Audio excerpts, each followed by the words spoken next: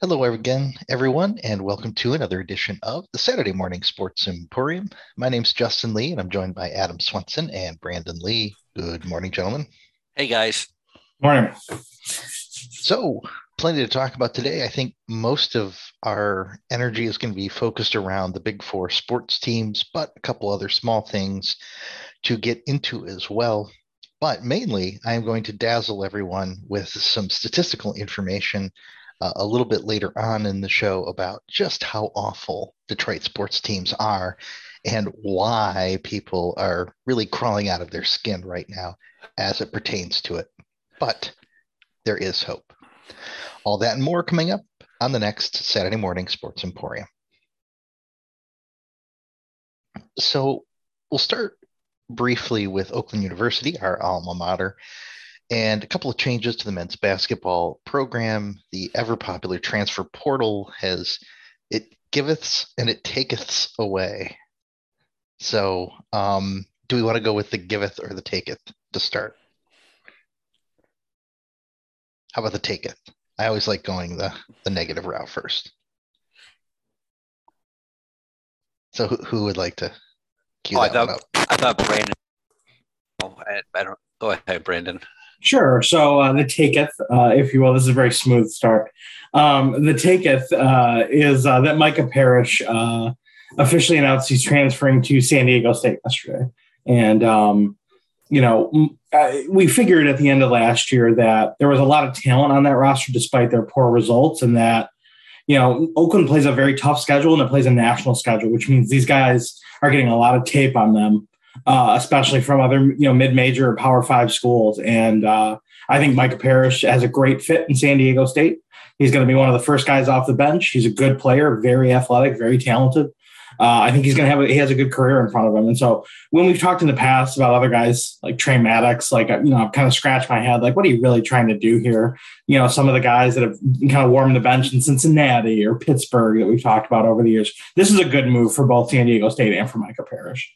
This is the kind of thing where I go, that's probably best for him, and it's going to really help San Diego State, which was a team that is going to be a threat in the tournament probably for the next couple of years. So, it frees up a rotation spot, here, and we can talk about the giveth in a minute, but I'm actually happy coming out of this offseason, Adam, that we only had one guy in the portal and only one guy left. No, I think that was the real good news as you look at it, because this team cannot afford to have a negative at all. I think we talked about this team, and the biggest detail that we kept on harping on was the lack of depth, and that lack of depth really showed up toward the end of the season with, having a six-player rotation, which I think in college basketball, you cannot afford to have a six-person rotation with basically five of the guys playing almost 40 minutes for every game.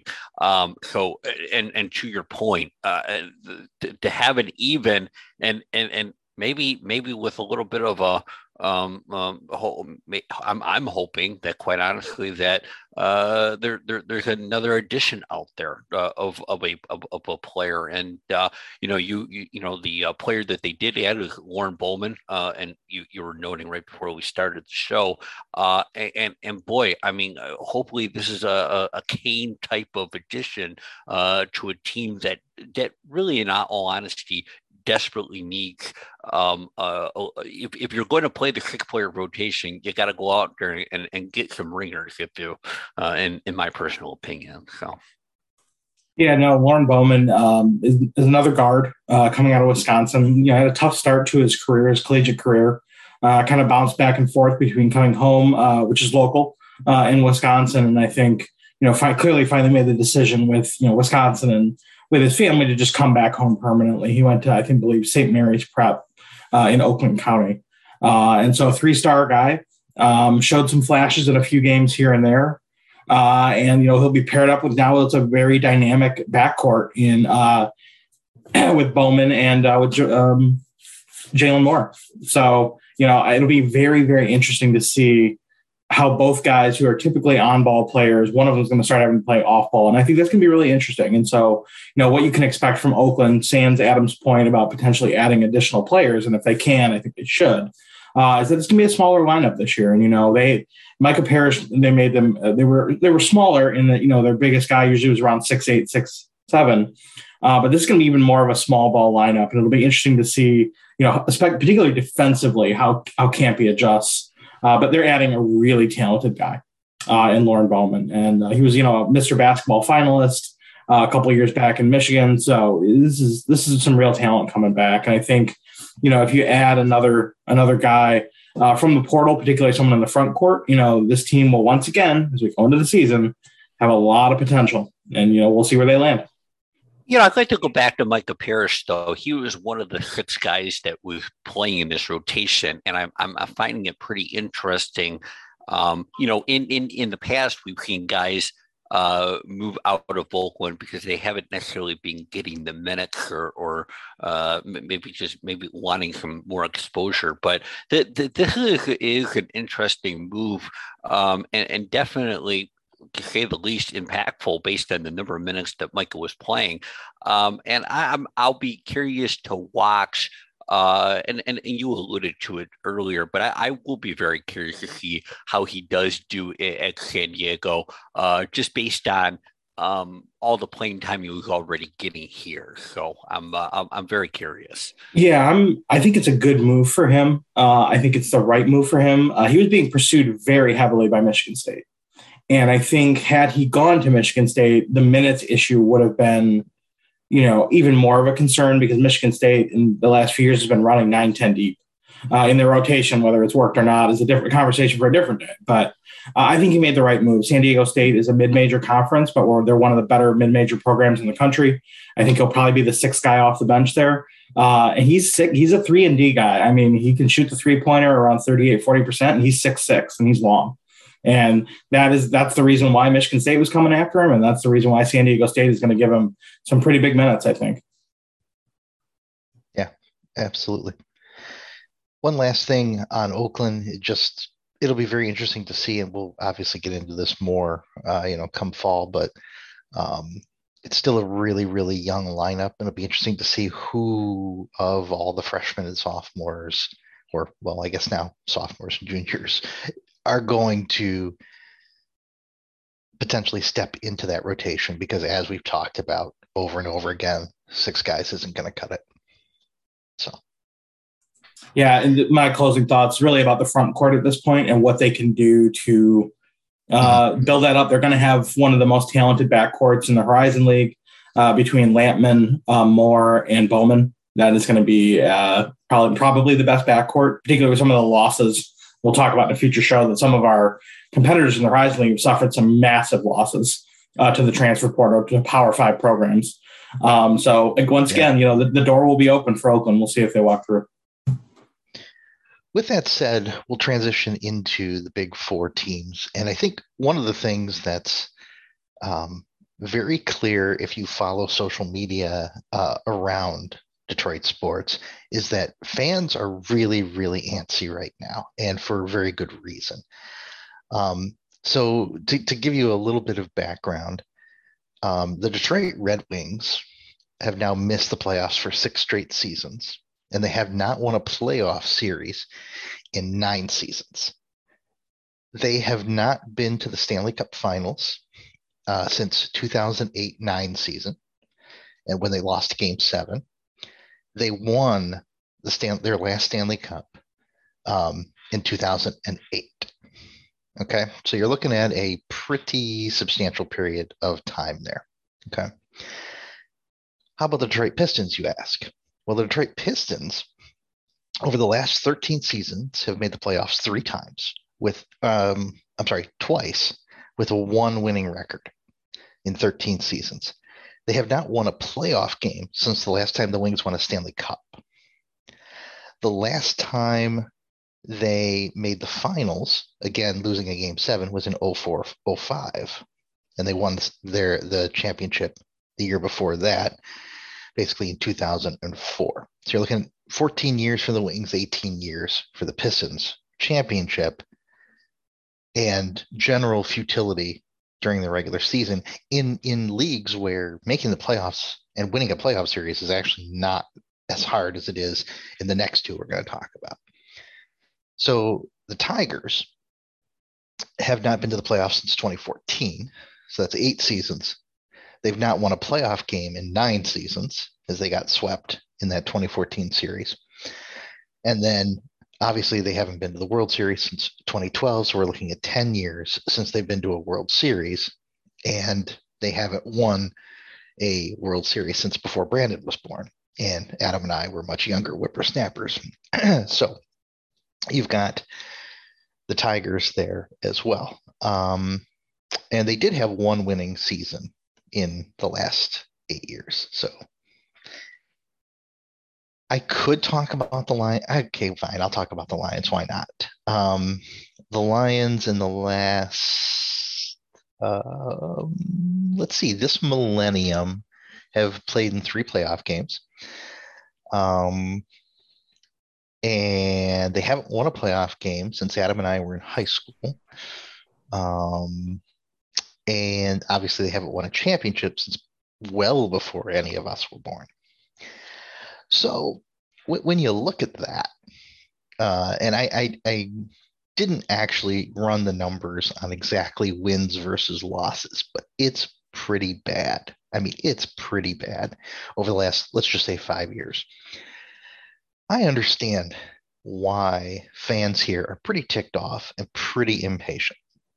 And that's kind of where I want to start, because I think we're seeing it manifest itself mostly in Tigers fans right now, because again, we're in the early part of the season and the Tigers have gotten to a very, very poor start. Incidentally, they have the exact same record that they did at this point in the season last year. They've scored one more run, and they're exactly the same number of games out of first place. This does not make it okay, but just as a perspective, doesn't mean the entire season is lost. And that is one of the things that I do think people lose sight of in baseball. Is it is a 162 game season. A lot happens over the course of a season. But on the flip side, there was this tease, if you will, of Miguel Cabrera's chase for 3,000. And there was so much excitement behind that. And opening day was the same opening day as it was pre-pandemic. And the game where Cabrera got his 3,000th hit, the place was packed. People were standing on each other to be able to see the field. And the place was rocking the entire game. People stayed the entire game. The Tigers scored half the runs they've scored this season in that game.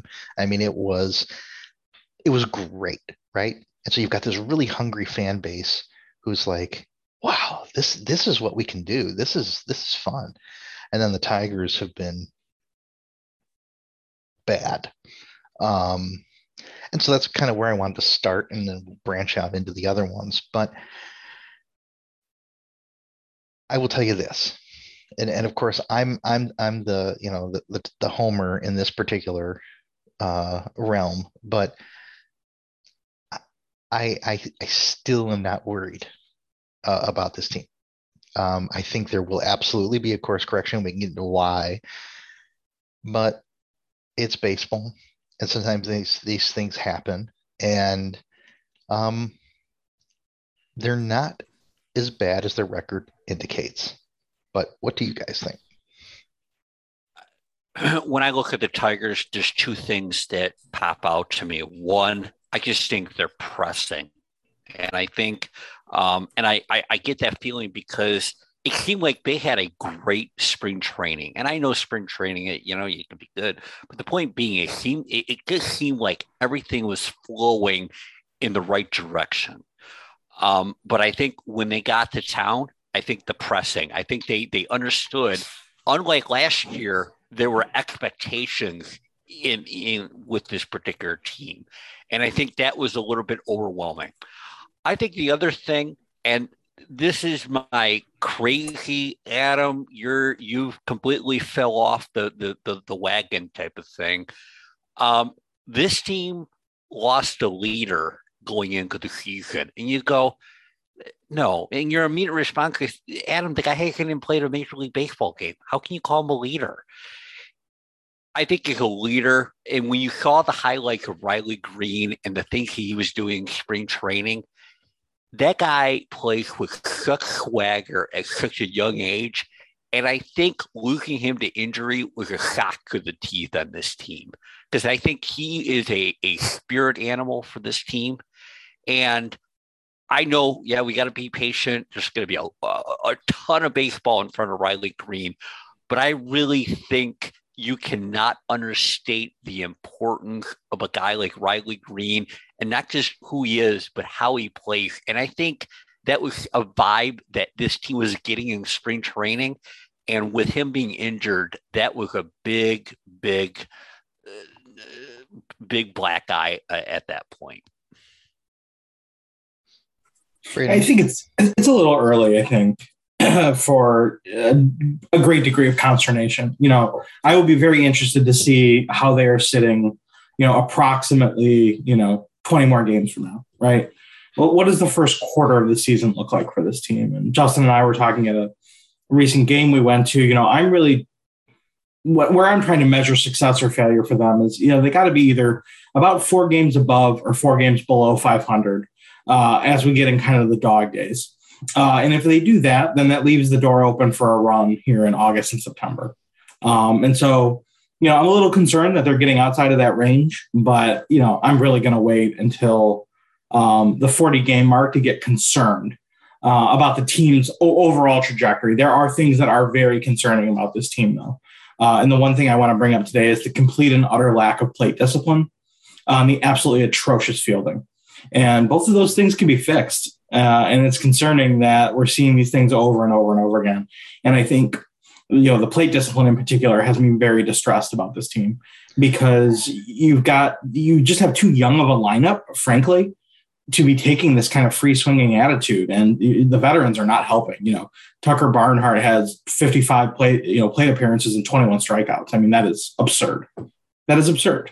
And you knew you were going to get some of that from Baez, like, dude's crazy. But, Scope, Barnhart, even Cabrera struck out 24 times already this year. It's like, we have got to get more guys on base, period. We are really falling down on the job on that. We have got to take more pitches and got to get more guys on base. I think that goes to Adam's point about the pressing, because what was interesting in the early part of the season is the Tigers were taking a lot of pitches. If you remember the game like against Garrett Cole, where they made him throw 60 pitches, or in like 2 innings, he had a 44 pitch inning, longest of his career. And of course, I remember social media blowing up saying Tigers are taking too many pitches. It's like, no, there's no such thing. Please stop talking. So, I really think it is part of the pressing. But you're right. I mean, their walk to strikeouts ratio is abysmal, and I will always harp on that. Now, granted, baseball in general is moving towards the model of hit ball far or strike out. There's so much data to support that, which at some point when we really unpack why games take so long and why interest is waning in the games, that is one of the major culprits in that. They simply cannot hit ball far. And right. When are they going to adjust to that? They have 11 home runs this year. Yeah. There are teams that their strikeouts are about middle of the pack, I think, but look at all the teams around them. They already have 30, 40 home runs. Mm-hmm. The Tigers have 11. They can't hit ball far. And so if you can't hit ball far, you need to make some adjustments. And I don't know what they're waiting for. Like, I don't know who they're expecting to come in and hit all these home runs. Baez is going to hit a couple. I'm expecting Meadows to have some power here sooner rather than later. I expect Scope will do the same. But, other than that, Torque maybe a little bit. But come on. This is not a power hitting team. And that's fine. We've assembled a team that is definitely much more balanced, a much more athletic team than we've seen out of the Tigers in, any of the Dombrowski years. That's one of the shifts that, we've moved toward a more athletic lineup, which generally speaking means you have a better fielding lineup. But the fielding has been terrible, with the exception of Baez, who has been phenomenal. Some of the plays he's made in the game Brandon and I were just at, that's when he hiked the ball through his legs on that sliding stop. And it's like, I don't know that I've seen many more better plays than that. But in general, fielding has been bad. Um, yeah, there's really no better analysis to offer there.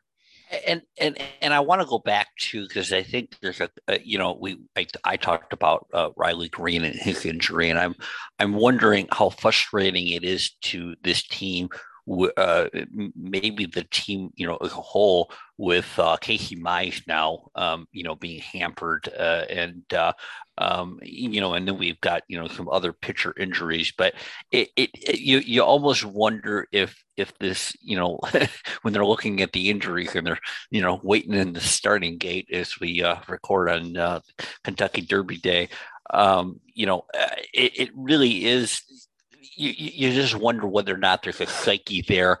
And then again, kind of going back to my original point, with those injuries happening, does it mean more pressing? And I guess that the thing, guys, that I'm a little surprised by is that AJ Hinch is not being able to kind of figure out the combination on this situation to be able to kind of calm it down. But maybe it's so far out that even he can't really contain it at this point. Well, Brandon brought up the Sparky Anderson 40 game rule, and I do think a lot of people in Major League Baseball kind of adhere to that same general rule of thumb of just you gotta wait and see what the first month and a half gives you, because any player over the course of a season is going to have a rough few weeks. That's going to happen, with few exceptions. And so I do think that's where a lot of this is coming from. But there are two things I want to touch on in that, Adam. One is I do want to talk about the injury situation. But then I also want to talk about some of the individual players and when is it time to make that move. And there's one in particular that I want to talk about. But, when it comes to injuries, one of the things that's been very interesting to me is the fact that the Tigers pitching situation has been very difficult with injuries. Now, the shortened spring training and all the craziness with the CBA and all of that definitely had a negative impact, because you have Pineda miss the first part of the season, Willie Peralta missed the first part of the season. Obviously, you got Mize out injured, you got Manning out injured, you got Tyler Alexander out injured. You still got Spencer Turnbull out with Tommy John surgery. So there's 4 starting pitchers for you right there. Congratulations. Please go find a new rotation. That said, pitching has actually not been the problem. I think if you're the Tigers, you're thrilled with what you've gotten so far. And yes, Rodriguez has not impressed in the start, but again, it's 4 starts for, I think, 5, whatever the case is. It's 5. Okay. So again, I'm not gonna, throw the guy out the window after 5 starts. And the bullpen's been great. Go ahead, Adam. I was going to say, you know what? He got, I think that his start of the season, he pitched, opening day, he pitched in. And I mean, I'm going to tell you something. I think he threw fantastic on opening day, and he couldn't buy a good call from the umpire on that day. And then I laughed, because when you're watching the game, then all of a sudden there was almost not even a 180, but a 540 of the strike zone, because it was so cold at that point. Then all of a sudden, everything that got thrown was called a strike. I think you don't want to say one game and an umpire really played with his mind, but he had been throwing so good. And I think, again, with him signing the contract, that's another example of him, of a player pressing. He will be fine. And I mean, he's thrown, I just think it's breathe and relax. But I'll tell you what, that opening day game was enough to make you throw a remote control at the TV. Yeah. And the other thing to consider is I want to get to umpiring too at some point or another, but I can't remember the last time we could say that the Tigers had a good bullpen. I mean, I honestly don't. I mean, Brandon mentioned to me the other day, back maybe when we had Benoit and Valverde, and and what have you. But Tigers bullpen has been really, really good. And yes, Soto blew a game the other night. Gonna happen. But Fulmer's been almost unhittable. And I've been really impressed with the young guys like Will Vest. He has thrown terrific. Alex Lang has filthy stuff. If he finds the strike zone, I mean, he's got a slider that just is wipeout. So you got to be happy on the pitching side. And hopefully with Mize and Manning, they're both throwing again. You know, it does change. It does change the equation. And really impressed with Bo Brisky. Yep. A guy who came out of nowhere, 27th round pick. He might have made it to Double-A prior to this season. And he has gutted out 3 starts, and pretty impressed by that. Going back to the rest of the lineup, the one person I really wanted to mention was Akil Baddoo, and when do you send him to the minors? And again, I understand the 40 game rule, but when a guy is in his sophomore season struggling as hard as he is, and again, Brandon and I talked about this the other day too, but we're of one mind on this. It's like, why do you not send him down for 2 weeks, a month? I mean, he's got the options. He's 23 years old. Let him go rake on AAA pitching and then come back. And I get Riley Green's injury does play a factor into that. No question. But what are you really hurting at this point? You've got guys who can play the outfield. I mean, as long as we're throwing Willie Castro out there, throw him out there every day. Put Haas out there more often. You still got Meadows. You still got Grossman. You still got Hill. I think it's an interesting 2 moments in time for the 2 groups we're talking about, right? And this is where I think, Avila and Hinch, to the extent of his involvement, have some work to do, because the injuries thing, that's a fact of life in baseball. The White Sox lost 3 quasi all-stars in the opening series against us, right? Mm-hmm. I mean, just boom. There's multiple teams with 10 guys out. Cincinnati's got 15 guys out. And again, they're the worst team in baseball, so that's why. But injuries are going to happen. We haven't had great luck this year, but so have a bunch of other teams who also have crappy luck. So True. That's a part of it. But when you construct the right depth, you can get through it. And credit to Avila on some of his pickups in the last 2 years for the bullpen and for the starters. He was ready. And you look at that lineup, and you're sitting with Victor Reyes and Willie Castro. Not great. And so I think there's really long-term some conversations to be had about roster composition. And I know they want to be athletic, and I know that they are still going to trend younger. But if you want to be a team competing for a playoff spot, you're going to have some guys that are more of specialists on the bench versus some generalists. And, this is where I subscribe a bit more to the way that the Yankees of the world assemble their rosters. They pull old veterans off the bench who can really hit the ball, or they can do something very specific, to help teams win games. And that's where I think they've got some things to think about and some work to do to catch up the lineup and the composition of the roster to where they want to be. Because it feels like they have a rotation and a bullpen capable of competing for a playoff spot. And I'm not quite sure we're there on the lineup. So work to do on that front. Well, you think about that, the acquisition, obviously, of Austin Meadows, right? And that, I mean, wow. Where would they be without that? It? Oh my God. You're absolutely correct. And that's where, I mean, without him being on this team, this would have been a very, very dire situation compared to the expectation. Not dire in itself, but dire compared to the expectation. And especially when you consider what you gave up, that was an absolutely savage move. But to your point, Brandon, while this team is trending younger, it would be, and Javi Baez has definitely been obviously a very, very good addition. But right now, I mean, you're right. It would be nice to have a couple more veterans on this particular older veterans on this roster to be able to kind of fill in the cracks even more than what we have today. So. Yeah, just, I'm not trying to run over this horse too many times, but I just think about the last couple of games against the Astros. If you just had somebody get bombs come off of your bench and pinch hit, you just lost 2 games by a combined 2 runs. Yeah, is that what we're doing to kill horses now? Run them over? Yeah, why not? We beat them, then we run them over.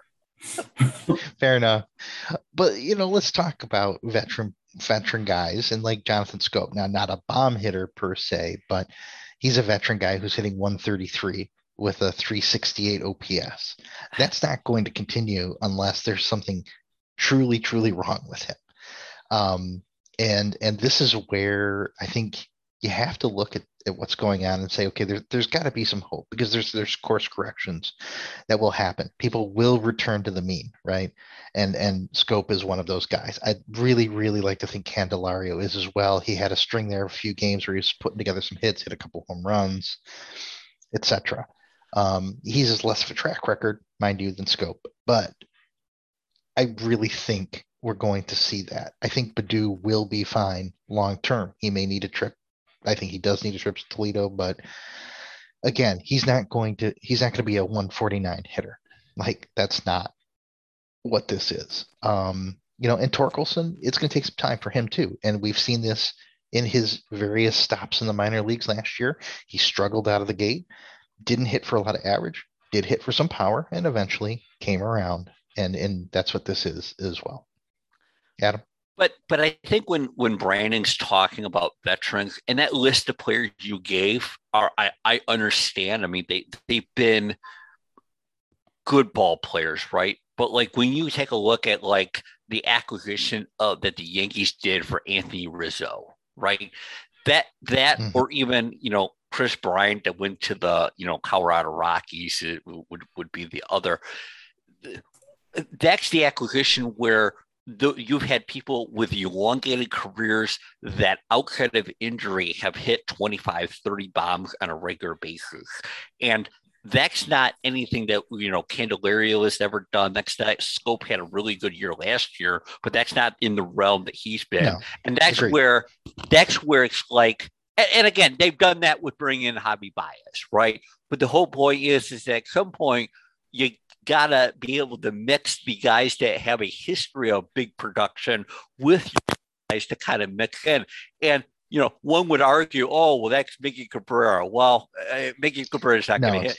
That's too far gone at this point. So yes. I'm understanding all the points, but it does kind of bring to mind, to Brandon's point, the roster composition. When your pitching staff has done really good, now it's trying to figure out what that combination is on the offense side.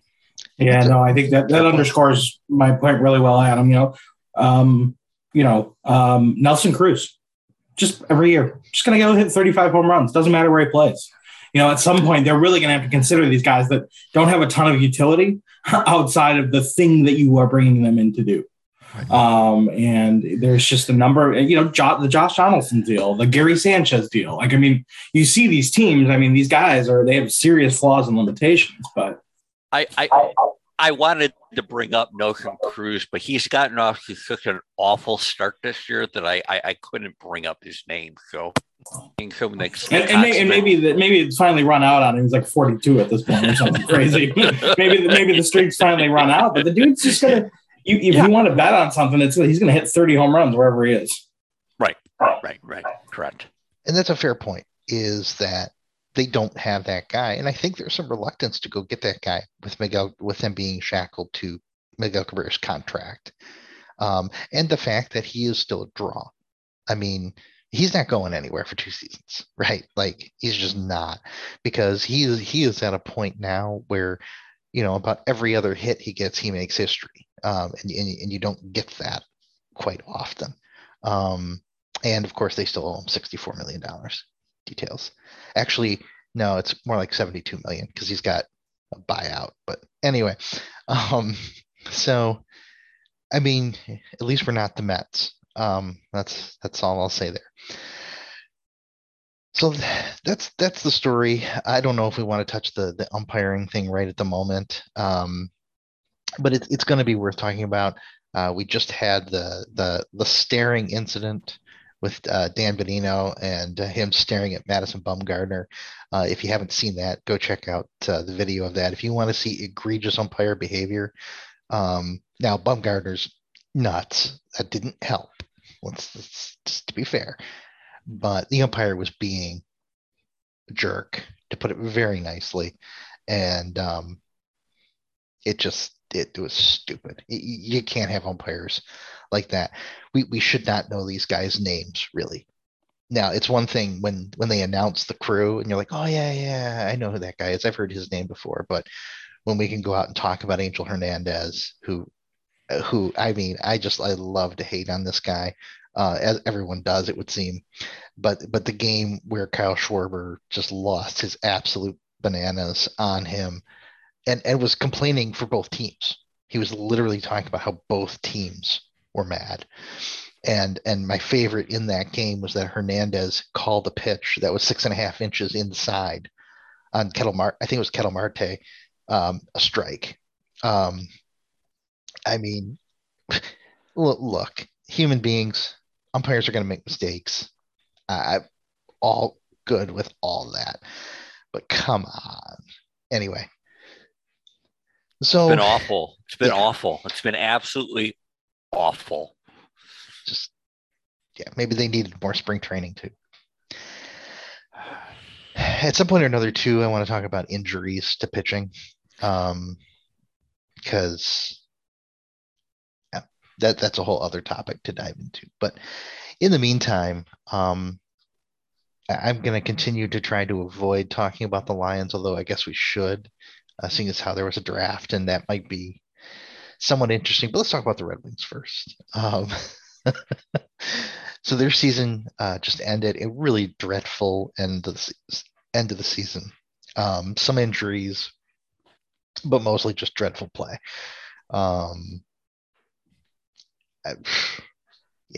Jeff Blashill finally gone. No surprises. I think the writing was on the wall halfway through the season. No complaints on that front.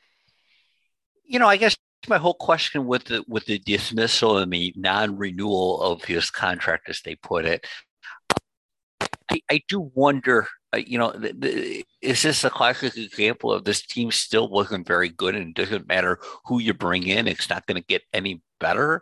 Or is this an example of Blashill? Because, I look at a guy like him who had so much success in the minors.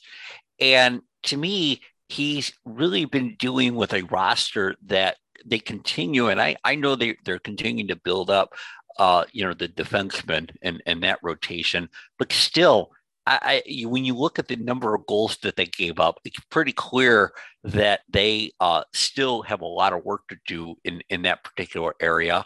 And they were aggressive last year with their goaltending, in the off season. And it was surprising how not good that was this season. And yes, with the Red Wings, it did get to the point where, isn't the season over? You'd be telling yourself, isn't the season over? No, they have another game. Isn't the season over? Repeatedly. And they're like, oh my gosh, this is just going on. And at some point, you just wanted the pain to stop. And but going back to Blashill, though, I'll be very curious to see. He'll get another job, right? He'll get another job to coach.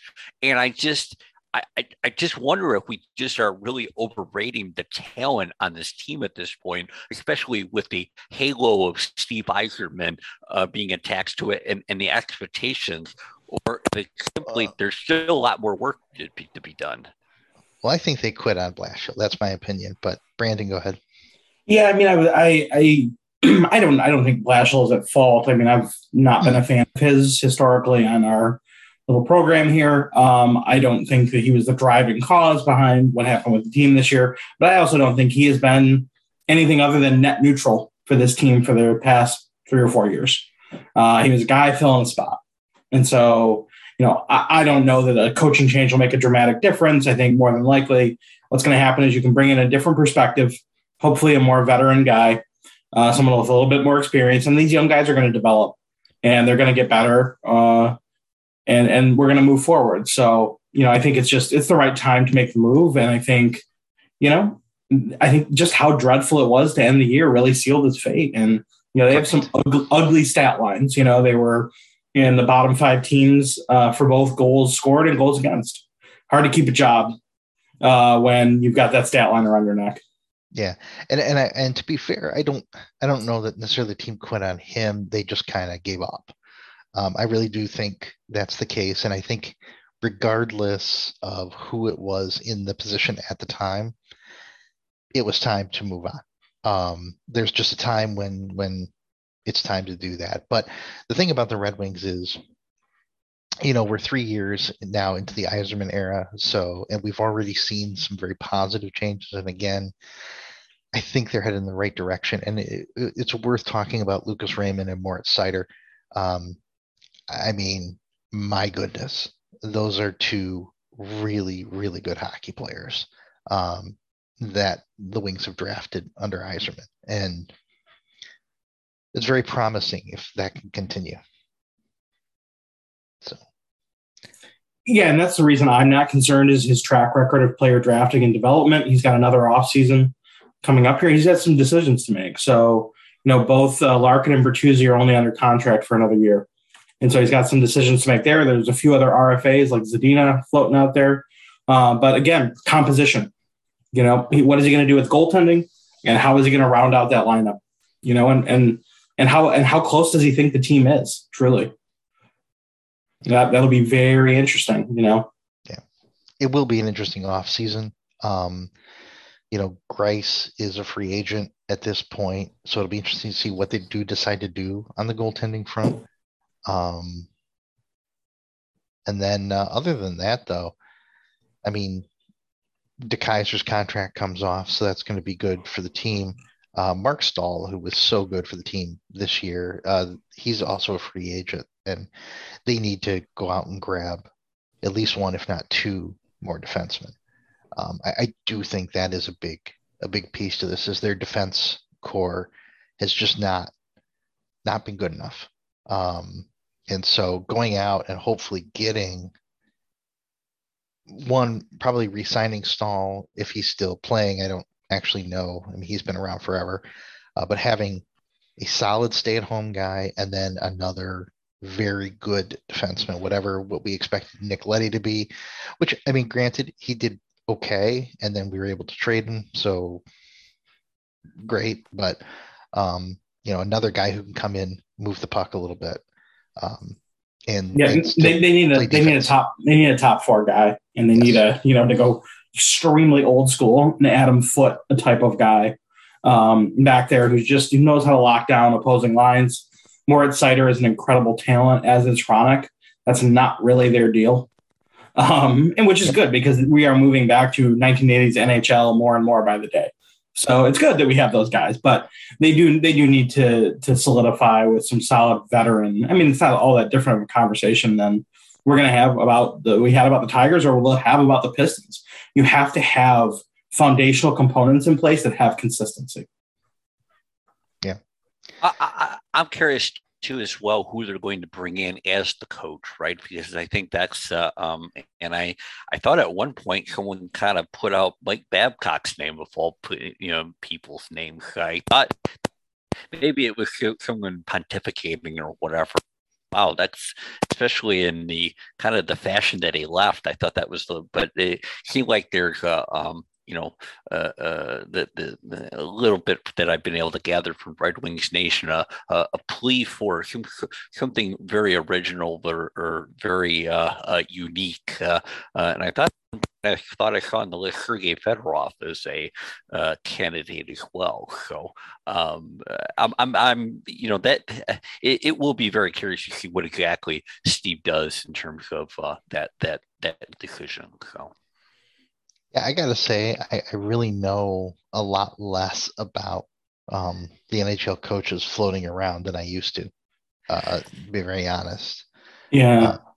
There's basically 2 schools of thought on this from Red Wings fans. There's the diamond in the rough, have Yzerman. There's a couple of guys from Swedish coaches that they're looking at. There's a couple of guys from the college ranks they're looking at, and that's kind of one camp.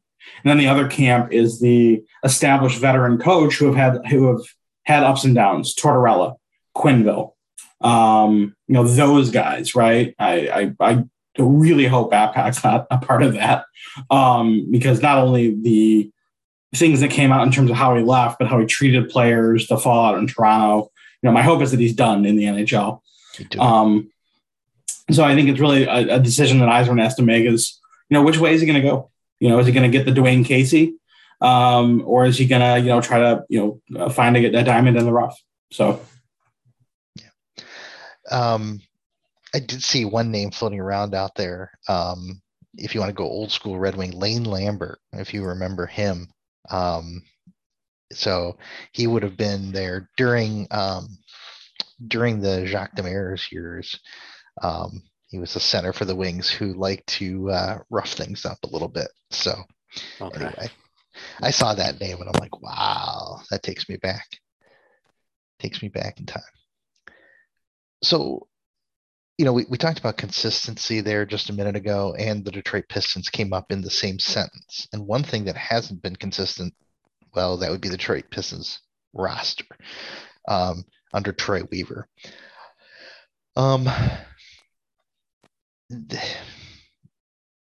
was a rough, and that was just a rough season for the Pistons this year. I mean, I'm not sure even what else to say. Was that 28% winning percentage? That's better than 27.8 last season. It's so bad. Where do you start with it? Yeah, I think what the Pistons have going for them is a little bit similar to the Red Wings in that the ability to convert bad records into improvement is so much faster. The way that Seider and Raymond have impacted at the NHL level, the Red Wings, and you saw it down the stretch. Cade Cunningham became Cade Cunningham, right? And started to dominate games and dominate other opposing teams' very good players. And they're going to get another top 3 pick. And frankly, somebody probably with a higher ceiling than Cade Cunningham, if the cards fall right for them. Paolo Banchero, Jabari Smith, these guys are freaks. Incredible athletes. Holmgren is going to be either a Hall of Famer or he's going to play 4 years and go to Europe, right? So there's these guys that have these ceilings, and they're going to add one of those guys. And in the NBA, if they play their cards right, I actually think they can make the playoffs next year. So I'll drop the hot take there that I actually think if they draft right and they make some shrewd moves with guys like Jeremy Grant, Marvin Bagley Jr., they can make the playoffs next year. But my whole thing, though, is that you're expecting Troy Weaver to be able to execute. And I think he's done all right. But to me, I still struggle when I look at this team and try to figure out what is the roster composition here, right? Because I look, and don't get me wrong, I think part of it's just happenstance and circumstance that leads us here, right? Because you go out the year before, you draft a guy like Saddiq Bey, and then all of a sudden you're sitting there at the number 1 pick, and really, honestly, they had really no decision. They were forced to take Cade Cunningham, which, by the way, is a good thing. It's a real good situation. But now, you get like a guy like Isaiah Stewart playing center. He's not a center. You have to go out and get a center, right? And in the meantime, though, and I guess going back, Cade Cunningham and Saddiq Bey on the same team, I don't know. Either there has to be a continuing evolving of Cade Cunningham where then there's a difference with Saddiq Bey. But I almost feel like Saddiq Bey is to the point where, especially when you looked at that Orlando game and he just shot the 50 points and whatever. And then you got Killian Hayes. And I'm like, the general point though, Troy Weaver's got to sit down and make major decisions. Yes, absolutely. No, 100%, Adam. You're absolutely right. I bagged on him last year, all year, for these, trading these light components back and forth and all these reclamation projects and just throwing random guys on the roster. No, they have a set of key decisions to make. But I think in terms of roster composition, there's only 2 names that matter: Cade Cunningham and whoever they draft. That's it. And I think that is how he's handling this. And I think everyone else is available. I expect Jeremy Grant to be traded this offseason. I do not think he will be a Piston next year. I expect they will bring back Bagley. And with Sadiq Bey, I think he could be on the table as well for a deal. It would not surprise me to see them move Bey and Jeremy Grant this offseason and spend big in free agency. Because they're going to get a big guy in the draft, almost certainly. I would be stunned if they went for like a Jaden Ivey, who I think could be phenomenal, but I'm expecting them to come out of this with one of the 4 or 5 big guys. This is a deep draft.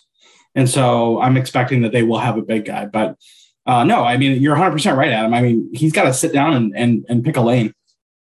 Well, and I just want to go back to the trade deadline where 2 guys basically got traded for almost nothing. CJ McCollum and Tyrese Halliburton. Those are 2 players that were readily available, and you could have just, with a couple, with these little token pieces that you have on your team, and you didn't go out and you didn't get them, specifically CJ McCollum. Yeah, I think that's fair. Right? Now, you could come back to me and say, well, CJ McCollum would have a lot of overlap with Cade Cunningham. I tend to disagree, but at the very least, he could, he would have been an excellent piece, underrated, excellent piece to add to this team that really needs a little bit more veteran, presence. No, I agree. I think Weaver had a plan, and that plan was to deal Jeremy Grant. And the consistent injuries to Grant derailed that plan. But I agree with you. I think they could have moved some of the component pieces that are younger, that have some talent, off and picked up a more established guy. I mean, they did get Bagley, and he is a good player, and he never got a fair shake in Sacramento, and he came in and filled the stat line from the day he got in to the end of the season. So I hope they retain him, but I do think Adam has a point that, Weaver has had a couple of opportunities, 2 off seasons, to put some more foundational pieces in place, and he's not taken them. He has to do that this summer. And I think the other thing that will help this offseason, though, is that they have a lot more money on the books, or a lot more money available than I think, and it'll even be better next season, right? So, and to that point, maybe Troy's been a little hamstrung. I don't know, and and the other thing, honestly, and I know I have given Dwayne Casey props the whole time that he's been here. But I will tell you that the roster rotation and roster decisions, or at least the game decisions that he has made, have been they've been a little mind-boggling. And specifically with Sadiq Bey, who repeatedly, it seemed like game after game, would come out, he would be fantastic in the first quarter, and then you wouldn't see him until after the halftime. And I don't know, there's some things that I've seen from Dwayne Casey that have been kind of on the frustrating side. But I don't know. I'm hoping that they're a little more mindful of his development.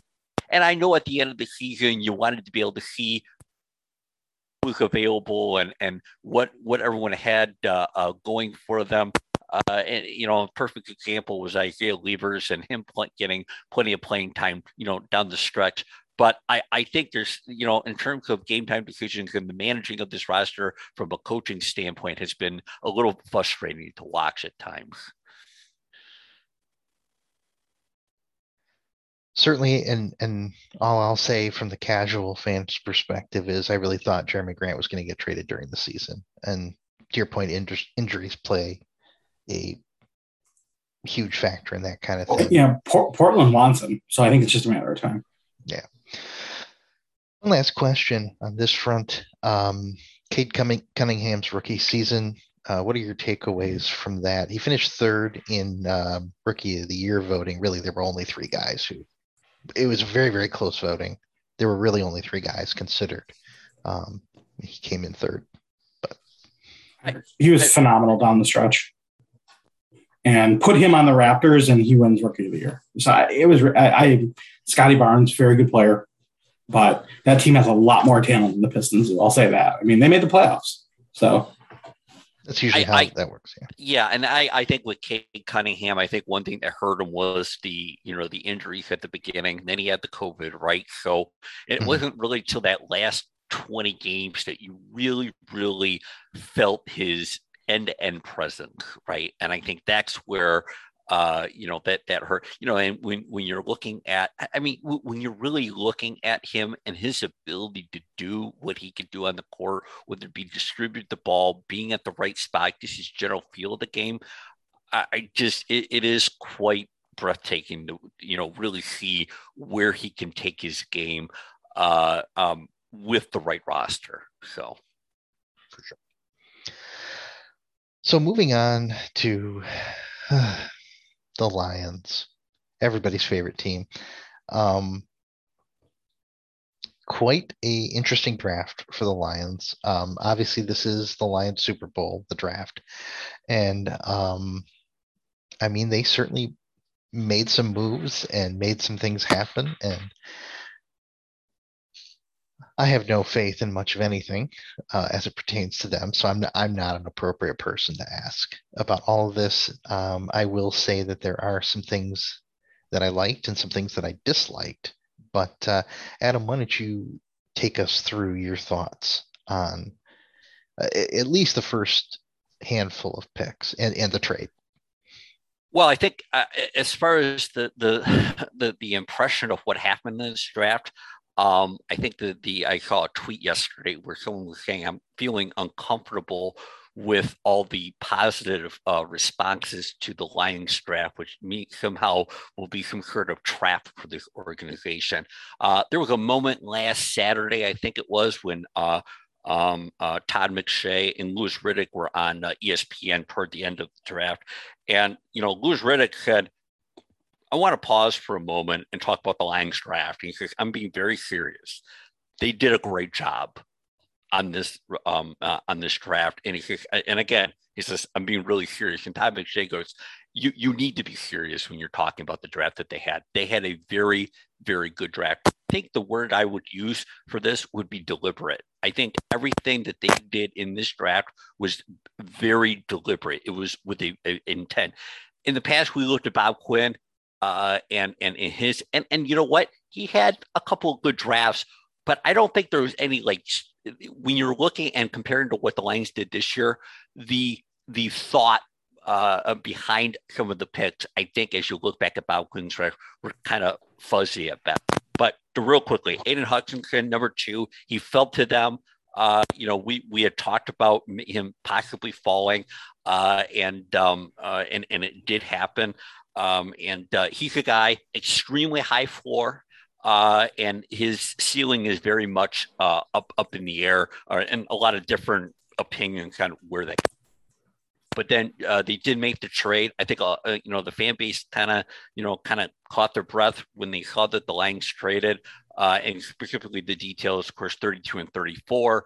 And I think I think this team. I think a lot of people were like, we need to fill the roster with good players, so that 32 and 34 were going to be a big piece of that.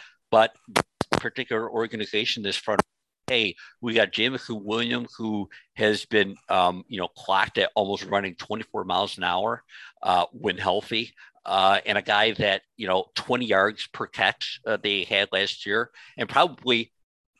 If he's healthy in that championship game against Georgia, Alabama wins that game. Right. I mean, that his injury was very much impactful. And by the way, if you haven't seen the YouTube video of Josh Paschal from Kentucky for the dental office, it is hilarious. The guy has nothing but personality. From a football playing standpoint, people were a little surprised that they went with another front 7 guy. But I think a lot of people, I believe that Troy, Brad and Dan view this guy as a potential Aaron Donald, based on his potential and whatnot. And look at Kirby Joseph, he was a top safety in the country. Some people had him as number 1, and you were able to get him in the 3rd round. Bottom line, it was a really good draft, but what does it translate into as far as the Lions go? To be determined. Yeah, I think what I'll say is on the positive, I think this is probably one of the most impressive drafts that they have had in some time. Just from the quality of the talent they're getting. I will just say, though, that I just fundamentally disagree with what they did, just fundamentally. And just from a structuring standpoint. I don't believe that Jameson Williams was worth dealing those 2 middle picks. I think he was probably the best wide receiver in the draft. I just fundamentally don't agree with doing that. And so it's not, I think the Hutchinson pick was very good. I think Pascal pick was very good. I think that safety is not bad either. And I think from an impact standpoint, it's probably the best draft they've had in 10 years, honestly. But I just don't agree. And you're just not going to change my mind unless you have 2 all pros in Hutchinson and Williams. I'm just not going to agree. You keep 32 and 34. Sorry, Justin. You keep 32 and 34. What were you going to do at 32 and 34? And by the way, I'm not saying I disagree with you. Not that it's a big deal, but I'm not saying I disagree. But what would you have done? I think I would have addressed. I think I would have kept one of the picks as a wide receiver, and I would have taken a safety much higher. I think their defensive backfield is going to be pretty atrocious next year. And maybe they get enough pressure, because Hutchinson, I think Pascal is going to be a good player, and Hutchinson, I think, is going to be very reliable for them. And so I don't want this to be a negative. I'm really trying not to make this a negative take because they have impact players, but I don't know what's the difference between Jameson Williams at the pro level and Jahan Dotson. At the pro level, I don't know, and so just the idea, some of the speedsters. Some of those guys that can make big plays, you just don't need to pick them at 12. I mean, it's just all the way back. It's the Hockenson thing. Like, why? You just don't need to do that. So that's generally my take as it pertains to football is if you're going to trade up in a draft, you're doing it for an impact player. And rarely is a wide receiver going to be a big enough impact player as it pertains to being compared to other wide receivers. I mean, you got to go out and get a Larry Fitzgerald type, somebody who's going to play for however long. He's been around forever, but Devontae Adams, just somebody who's just going to absolutely dominate the game. And it's very hard to tell with wide receivers when they're going to do that. Not always true. There's always exceptions to that. You can pick a lot of great receivers have been drafted a lot lower in the draft. You trade up to get one of those people who's going to absolutely dominate a game. Otherwise, 32 and 34 are used to fill out a roster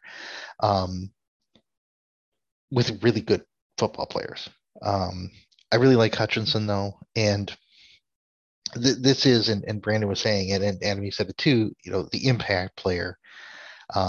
And I do think that was their strategy here in looking at it, is going out and get just guys who make plays. And that can be good enough for X number of wins in a season. I mean, you look at football.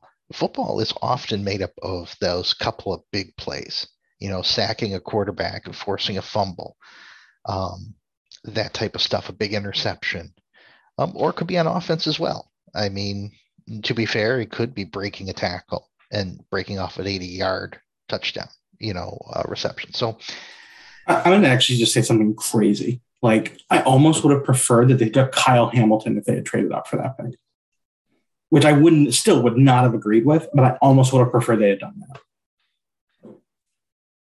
Because he was a guy that was projected to go in the top 10. He slipped all the way to 14, and it's a desperate need that they have. And he is a guy that is a fundamental difference maker at his position because he's built differently than most safeties. So, that it's just, and I think Jameson Williams is phenomenal. You could not watch college football last year and not just like jaw drop at this guy and how fast he was. But, I don't know. I think they were scared. I think they were scared about the run of the wide receivers, right? You had, Drake go to the Falcons, and then you had both the OSU guys go in short order right after. So maybe they got spooked and they felt like they had to, jump up and make a move. But God, I struggle with it. And I just don't understand. I mean, again, took a safety in third round, but their defensive backfield has been so bad. And does it not matter because they have a couple guys who can maybe get to the quarterback? I mean, it certainly takes pressure off the DBs, but they had a front seven coach on some sort of podcast or whatever, and they did say that like last year, because of the players that they had, they were a lot more of a read and then react type of front seven. And this year, they finally feel like, based on the roster moves that they have, that they're going to be able to do a lot more of the rushing of the quarterback first, and then if they have to change, they change, type of situation. I'm curious about how that impacts the the pressure that they're going to be able to create, especially Pascal and Hutchinson, and hopefully Romeo Okwara coming back healthy, at that point. And of course, they have Charles Harris and a few other players. And I mean, now, trying to change that mindset of the read and react that was so prevalent in the Matt Patricia era. I'll be curious what exactly happens there. And guys, honestly, I think this is, that trade is going to be a very defining moment in Brad Holmes' career here from a roster makeup. I think that you're right. You're absolutely right. Is that you did give up a fair amount, saying that you did get the second round draft pick back as part of that, and that get a Josh Pascal at that point. So but it warrants a lot of discussion. It absolutely does. Yeah. And listen, I mean, they draft, this was a better draft than anything the preceding regime did by far. Not even close. Yeah. Not even close. Aiden Hutchinson and Jameson Williams are going to have good NFL careers, guaranteed. So, injuries aside, right? I mean, those two guys are just going to have good NFL careers. So, props to them for, two solid drafts in a row. Yep. Yeah, absolutely. And quite honestly, I think their top four guys all are very likely to have good NFL careers. So there's always next year with the Lions. Or maybe this year. So, with that said, do we want to touch on the Masters real quick? And we can make Kentucky Derby predictions, but my Kentucky Derby prediction is that a horse will win. That would be the highlight. I have not. Pretty good. I haven't even looked at it. But what about just a quick Masters recap, Adam? Well, and your microphone's cutting in and out. Okay. Scotty Scheffler pulled off the win and got the green jacket, and it continued an unbelievable stretch that he had where he just winning. That's all he did. And and really he took control of that Masters starting about Friday afternoon, and he didn't let go of the gas.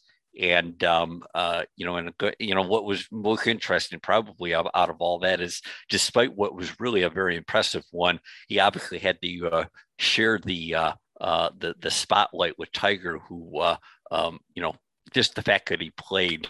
And actually, the more amazing thing was not only did he finish, but he putted as terrible as he did. I don't think we've ever seen Tiger putt. It made him very human watching him. But and of course, the PGA will come up here in a couple of weeks. That'll be at Southern Hills.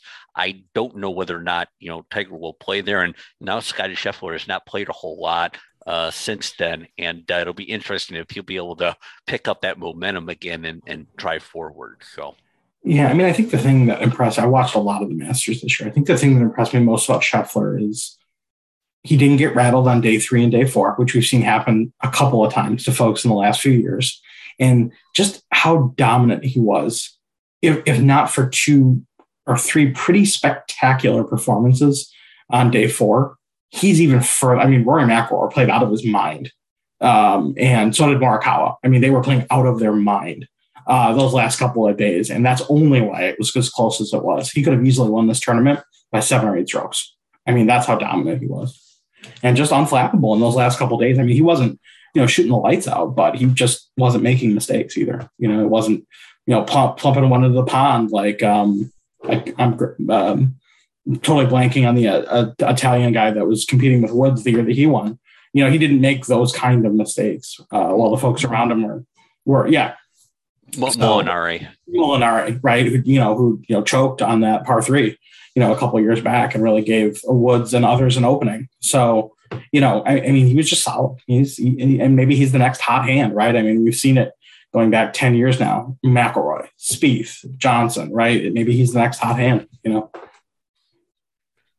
a lot of hot hands out there that could potential hot hands. And for Scotty to be able to come up the way he did, and I mean, as far as I'm concerned, 6 months ago, he was nearly an unknown name. I mean, and really, he wasn't really known until he got, he was one of the Steve Stricker's picks for the Ryder Cup. And I mean, he had played pretty good golf, but didn't even have a PGA Tour win as part of that. And then all of a sudden, and then obviously, I think, the big catalyst was the way he performed at the Ryder Cup. And then he's just pinned his ears back. He was very good at the Ryder Cup. Very good at the Ryder Cup. Oh, yeah.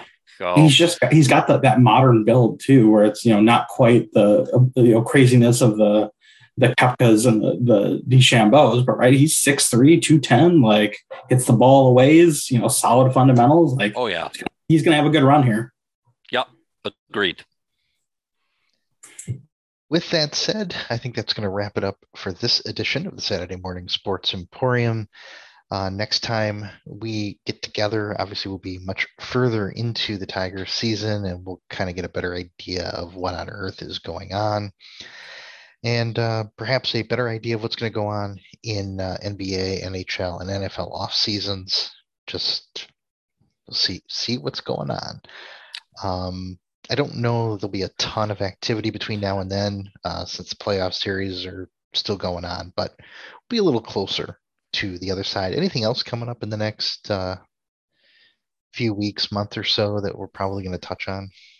Well, I would think NBA playoffs and draft, yeah. So with that said, and with thanks to Brandon Lee and Adam Swenson, my name's Justin Lee. Thanks for listening to another edition of the Saturday Morning Sports Emporium. Thanks, everyone. Take care.